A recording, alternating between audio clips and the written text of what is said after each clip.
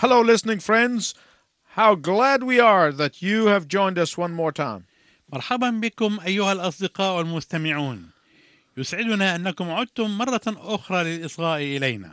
We are glad you tuned in to this last message from Psalm 139. يسعدنا أنكم عدتم للإصغاء إلينا في هذه الحلقة الأخيرة من تأملاتنا في المزمور 139. And before we read this psalm together, I want you to think of this. وقبل أن نقرأ هذا المزمور معا أود أنك تفكر في هذا. God thinks about you all the time. الله يفكر فيك كل الوقت. Even when you're not thinking of Him. حتى عندما لا تفكر أنت فيه. So now, my friends, let's listen to Psalm 139. فالآن أيها الأصدقاء دعنا نصغي إلى المزمور 139.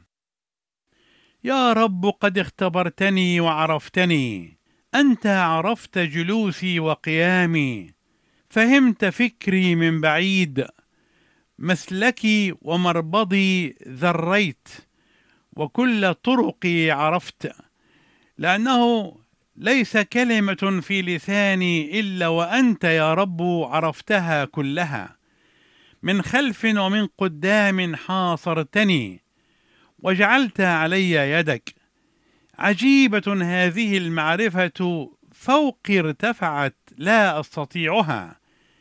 أين أذهب من روحك ومن وجهك أين أهرب؟ إن صعدت إلى السماوات فأنت هناك، وإن فرشت في الهاوية فها أنت. إن أخذت جناحي الصبح وسكنت في أقاصي البحر، فهناك أيضا تهديني يدك وتمسكني يمينك. فقلت إنما الظلمة تغشاني، فالليل يضيء حولي. الظلمة أيضا لا تظلم لديك، والليل مثل النهار يضيء، كالظلمة هكذا النور. لأنك أنت اقتنيت كليتي، نسجتني في بطن أمي. أحمدك من أجل أني قد امتزت عجبا. عجيبة هي أعمالك، ونفسي تعرف ذلك يقينا. لم تختف عنك عظامي حينما صنعت في الخفاء، ورقمت في أعماق الأرض. رأت عيناك أعضائي، وفي سفرك كلها كتبت يوم تصورت، إذ لم يكن واحد منها. ما أكرم أفكارك يا الله عندي، ما أكثر جملتها. إن أحصها فهي أكثر من الرمل. استيقظت وأنا بعد معك. ليتك تقتل الأشرار يا الله، فيا رجال الدماء ابعدوا عني. الذين يكلمونك بالمكر ناطقين بالكذب هم أعداؤك. ألا أبغض مبغضيك يا رب، وأمقت مقاوميك؟ بغضا تاما أبغضتهم، صاروا لي أعداء. اختبرني يا الله واعرف قلبي، امتحني واعرف أفكاري، وانظر إن كان في طريق باطل، واهدني طريقا أبديا.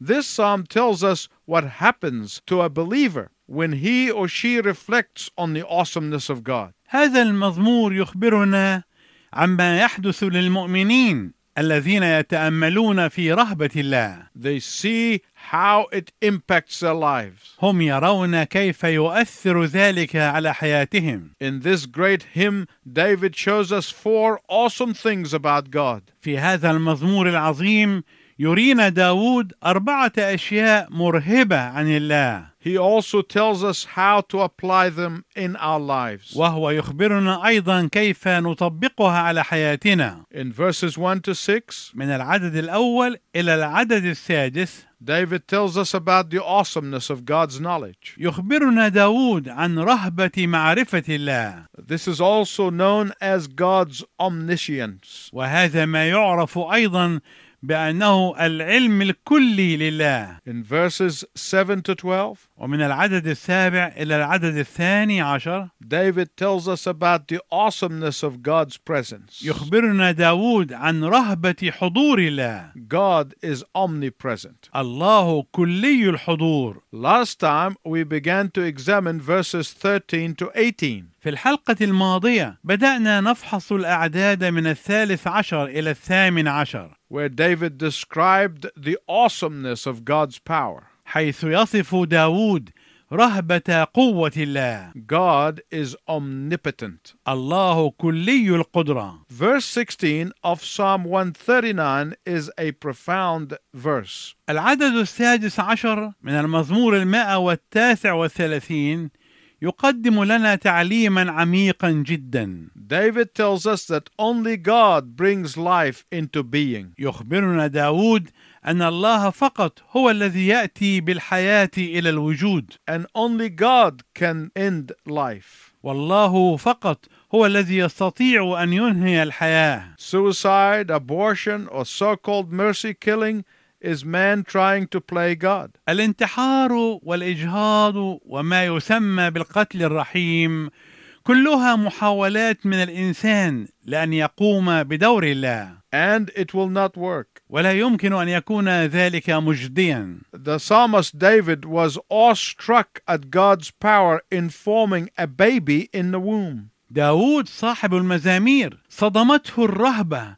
إزاء قوة الله في تصوير الطفل في الرحم. So he responds with praise to God. ولذلك يتجاوب بالتسبيح لله. He reflects on the goodness of God in forming him. ويتأمل كرم الله في تصويره. In verse 14, David said, ويقول داود في العدد 14: I praise you because I am fearfully and wonderfully made. أحمدك من أجل أني قد امتزت عجبا. Have you reflected on the awesomeness of God's power? هل تأملت في رهبة قوة الله؟ His power in forming you just the way you are? قوته في تصويرك كما أنت تماما. His power in bringing you in your family? قوته في تنشئتك في أسرتك. In giving you your friends? وفي إعطائك أصدقائك. In giving you opportunities? وفي إعطائك الفرص. It doesn't matter what you like or don't like. بغض النظر عما تحب وما لا تحب. In verses 17 and 18, في العددين 17 و18 David meditates on God's thoughts toward you. داود يتأمل أفكار الله نحوه. He becomes so excited that you see it even in the words. وهو يصبح مبتهجا ومتعجبا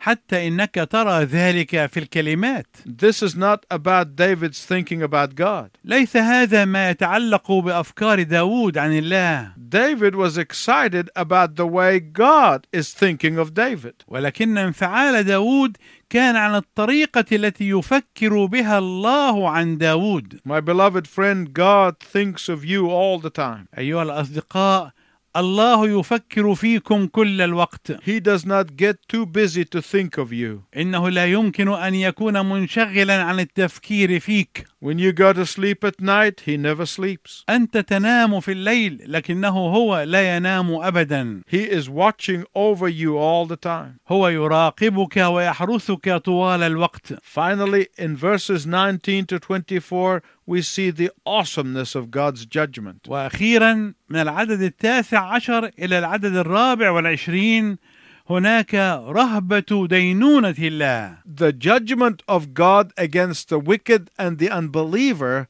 troubles some people. دينونة الله ضد الأشرار وغير المؤمنين تحير بعض الناس. Because we see things from a sentimental point of view, not from God's point of view. لأننا نرى الأشياء من منظور عاطفي وليس من وجهة نظر الله. And that makes things harder. وهذا يجعل الأمر أكثر صرامة وقسوة when we don't see them from God's eyes. عندما لا نرى الأمور بعيني الله، And we tend to invert God's order of things. ونميل إلى قلب ترتيب الله للأشياء، We reverse God's plan of creation. ونحن بذلك ننقص ونبطل خطة الله للخليقة. God judges wickedness and rewards righteousness. الله يدين الأشرار ويكافئ الأبرار. Sometimes we reverse the process. وأحيانا نحن نقلب هذه العملية. The world condones sin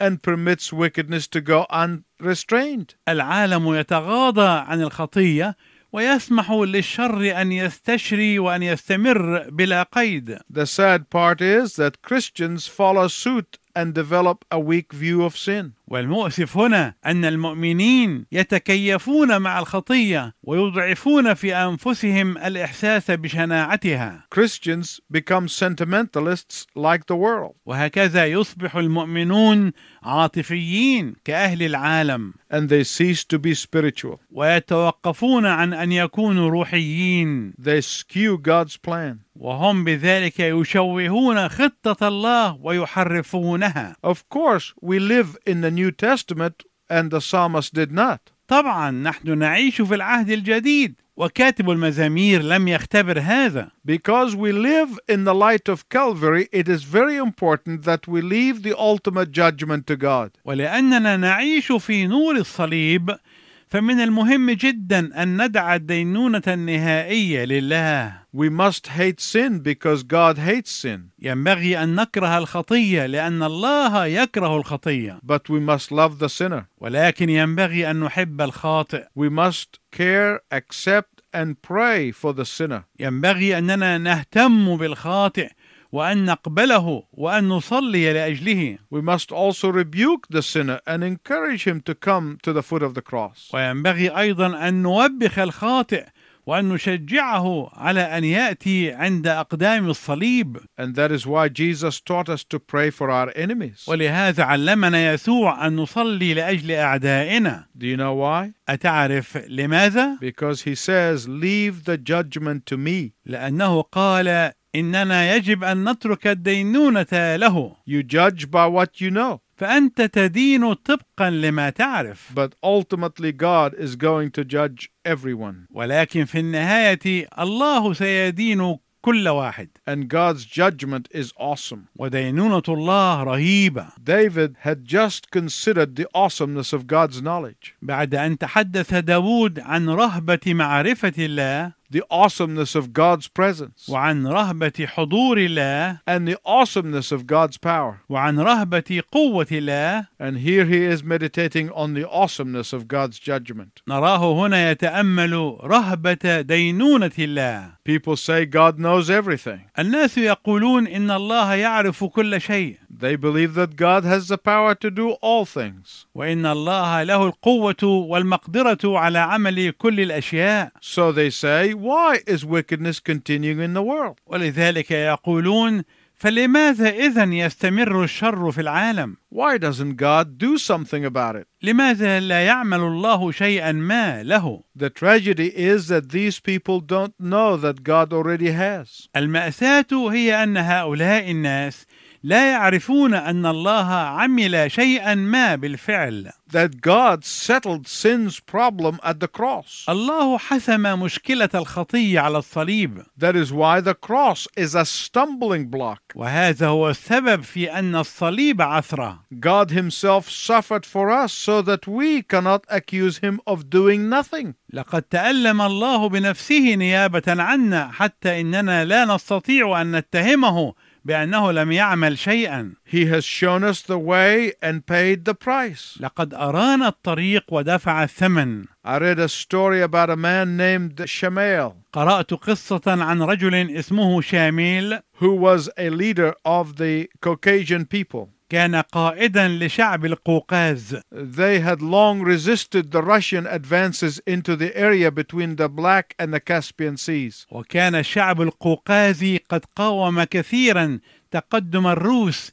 في المساحة التي بين البحر الأسود وبحر قزوين. But among his people, Shemael discovered rampant bribery and corruption. ولكن شاميل اكتشف بين شعبه تفشي الرشوة والفساد. So he passed a severe law. ولذلك أصدر قانونا شديدا. He said those convicted of bribery should be brought to the whipping post. قال إن أولئك الذين يدانون بالرشوة لا بد أن يحضروا إلى عمود الجلد. And they must receive 100 lashes on their bare back. ولا بد أن يستقبلوا 100 جلدة على ظهورهم العارية. The first offender was Shemael's mother. وكان أول من خالف هذا القانون شاميل نفسه. Would he spare her? فهل يستثنيها؟ Or would he order the 100 lashes on his own mother's bare back? أم أنه يأمر بتوقيع 100 جلدة على ظهر أمه العاري؟ Love said, release her. المحبة كانت تقول اطلق سراحها. Justice says, punish her. والعدل كان يقول عاقبها. And the people were appealing for a verdict. وكان الناس يصيحون في انتظار رأي أو حكم. Then came the sentence. وجاء الحكم. Take her to the whipping post. خذوها إلى عمود الجلد. 5 strokes had descended on her bare back. ونزلت 5 جلدات على ظهرها العاري. Then Shemael said, stop, release her. ثم قال شاميل توقفوا أطلقوا سراحها. And then he stripped off his own uniform. ثم خلع عن جسمه زيه الرسمي. And he said, I shall take the rest of the lashes. وقال سأتحمل أنا عنها بقية الجلدات. And his mother watched. ووقفت الأم تشاهد المنظر. While her son received 95 lashes on his bare back. بينما كان ابنها يستقبل 95 جلدة على ظهره العاري. Justice was satisfied. لقد استوفى العدل حقه. And love bore the brunt of the penalty. وتحملت المحبة وطأة العقوبة. But friends, the love of God went beyond that. ولكن أيها الأصدقاء لقد وصلت محبة الله إلى أبعد من هذا بكثير. Jesus did not only pay 95% of the penalty. يسوع لم يدفع عنا 95% فقط من العقوبة. He paid 100% of the penalty of our sins. لكنه دفع عنا 100% من عقوبة خطايانا. He paid it all. دفع كل ما كان علينا. And that is why his judgment is awesome. ولهذا فإن دينونته رهيبة. And that is why on the day of judgment no one can accuse God of not providing a way out. ولهذا السبب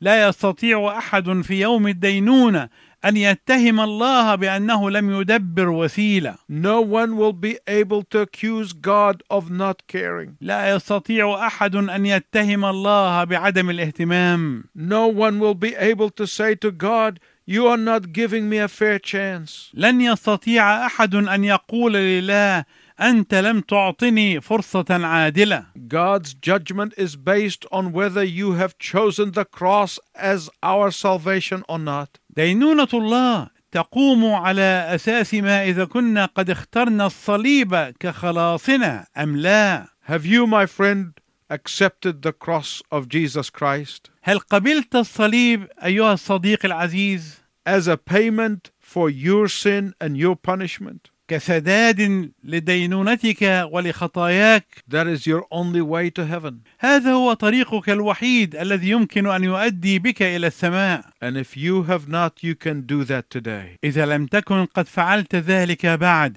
تستطيع أن تفعل ذلك اليوم. Don't put off that decision. لا تؤجل هذا القرار. God is calling you today. الله يدعوك اليوم. Will you accept his gift? هل تقبل هبته لك؟ Then in the last 2 verses, the psalmist concludes where he began. ثم في العددين الأخيرين من المزمور يختتم صاحب المزمور كلامه كما بدأ. David says, God, conduct a spiritual investigation on me. يقول داود اختبرني يا الله اختبارا روحيا. Sure God, I am grieved. بكل تأكيد يا رب أنا حزين، And I'm stricken by the wickedness of sin. وأنا مصاب بشر الخطية. Oh, but God, I want to be sure that I am not grieving your heart by my sin. لكن يا رب أنا أريد أن أتأكد أنني لا أحزن قلبك بخطيتي. My listening friend, please listen carefully as I conclude. أيها الأصدقاء الأعزاء،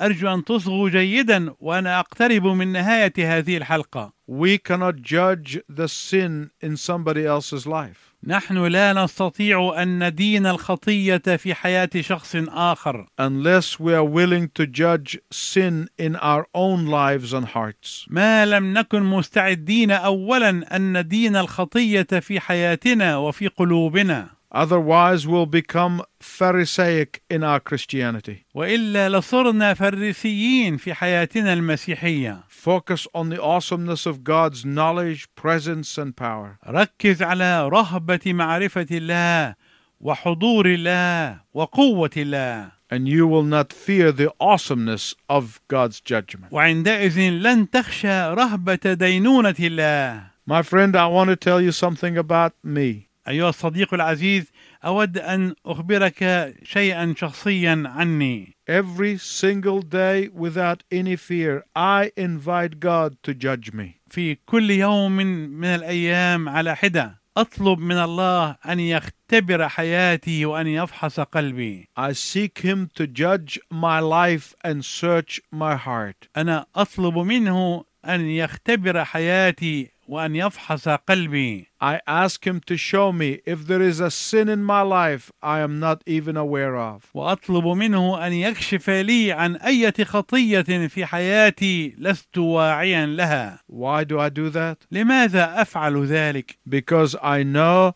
that when I invite God's judgment, He will exercise mercy. لأني أعرف أنني عندما أدعو الله أن يدينني فإنه سوف يمارس رحمته. But if I refuse God's searching light and conviction, لكن إذا رفضت فحص الله لي وتبكيته لي, then I am inviting His justice. عندئذ أكون مستدعيا عدله. And I cannot stand His justice. وأنا لا أستطيع أن أواجه عدله. God knows everything. الله يعرف كل شيء. He cannot make a mistake. لا يمكن أن يخطئ أبدا. God is everywhere. الله في كل مكان. He will not leave us nor forsake us. لن يتركنا ولن يتخلى عنا. God can do all things. الله يستطيع أن يعمل كل الأشياء. Therefore I live in the shadow of His power. لذلك أنا أعيش في ظل قوته. God is fair and just. الله منصف وعادل. He will deal with me justly and mercifully. وهو سيتعامل معي بالعدل والرحمة. As we conclude the series of messages from the Psalm, I want to conclude by leading you in prayer. ونحن نختتم هذه الدراسة من سفر مزامير.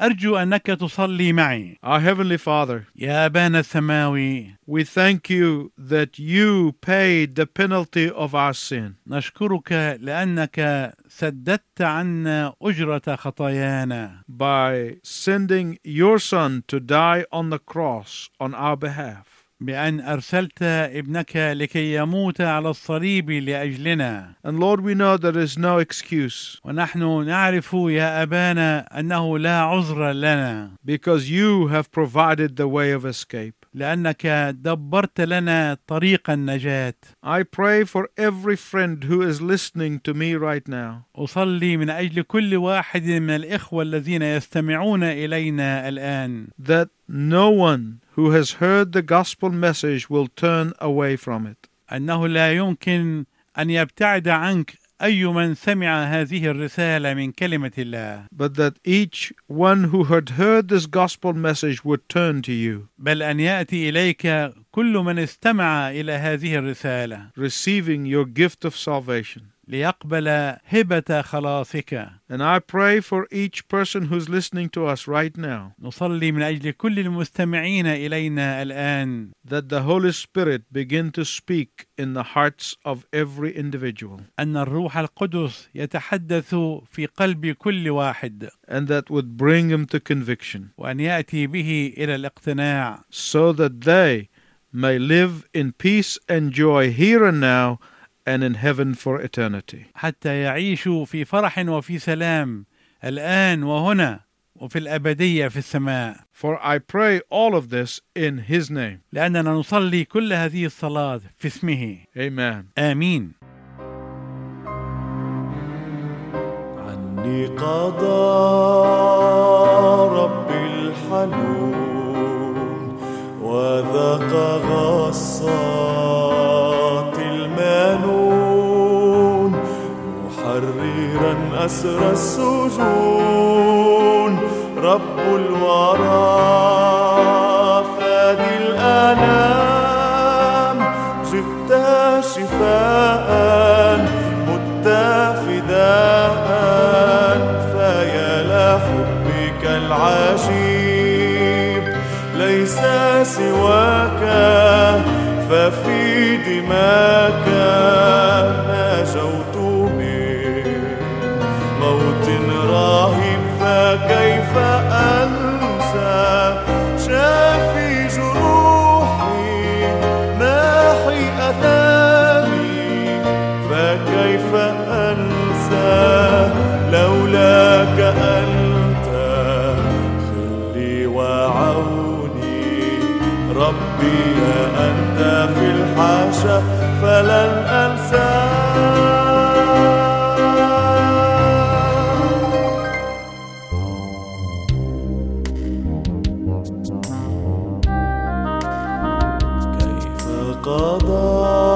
قضايا للعجب فوق صليب من خشب الصلب قد محى الغضب وسط صلح وسلام جئت شفاء مت فداء فيا لحبك العجيب ليس سواك ففي دماك نجوت من موت رهيب فكيف أنسى شافي جروحي ماحي أثامي فكيف أنسى لولاك أنت خلي وعوني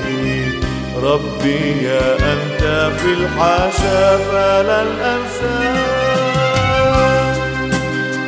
سالت ينابيع دماء حبا حنانا للخطى ما من رجاء بسواه يغني الحياة بالتمام جئت شفاء مت فداء فيا لحبك العجيب ليس سواك ففي دماك نجوت من موت رهيب فكيف أنسى شافي جروحي ماحي أثامي فكيف أنسى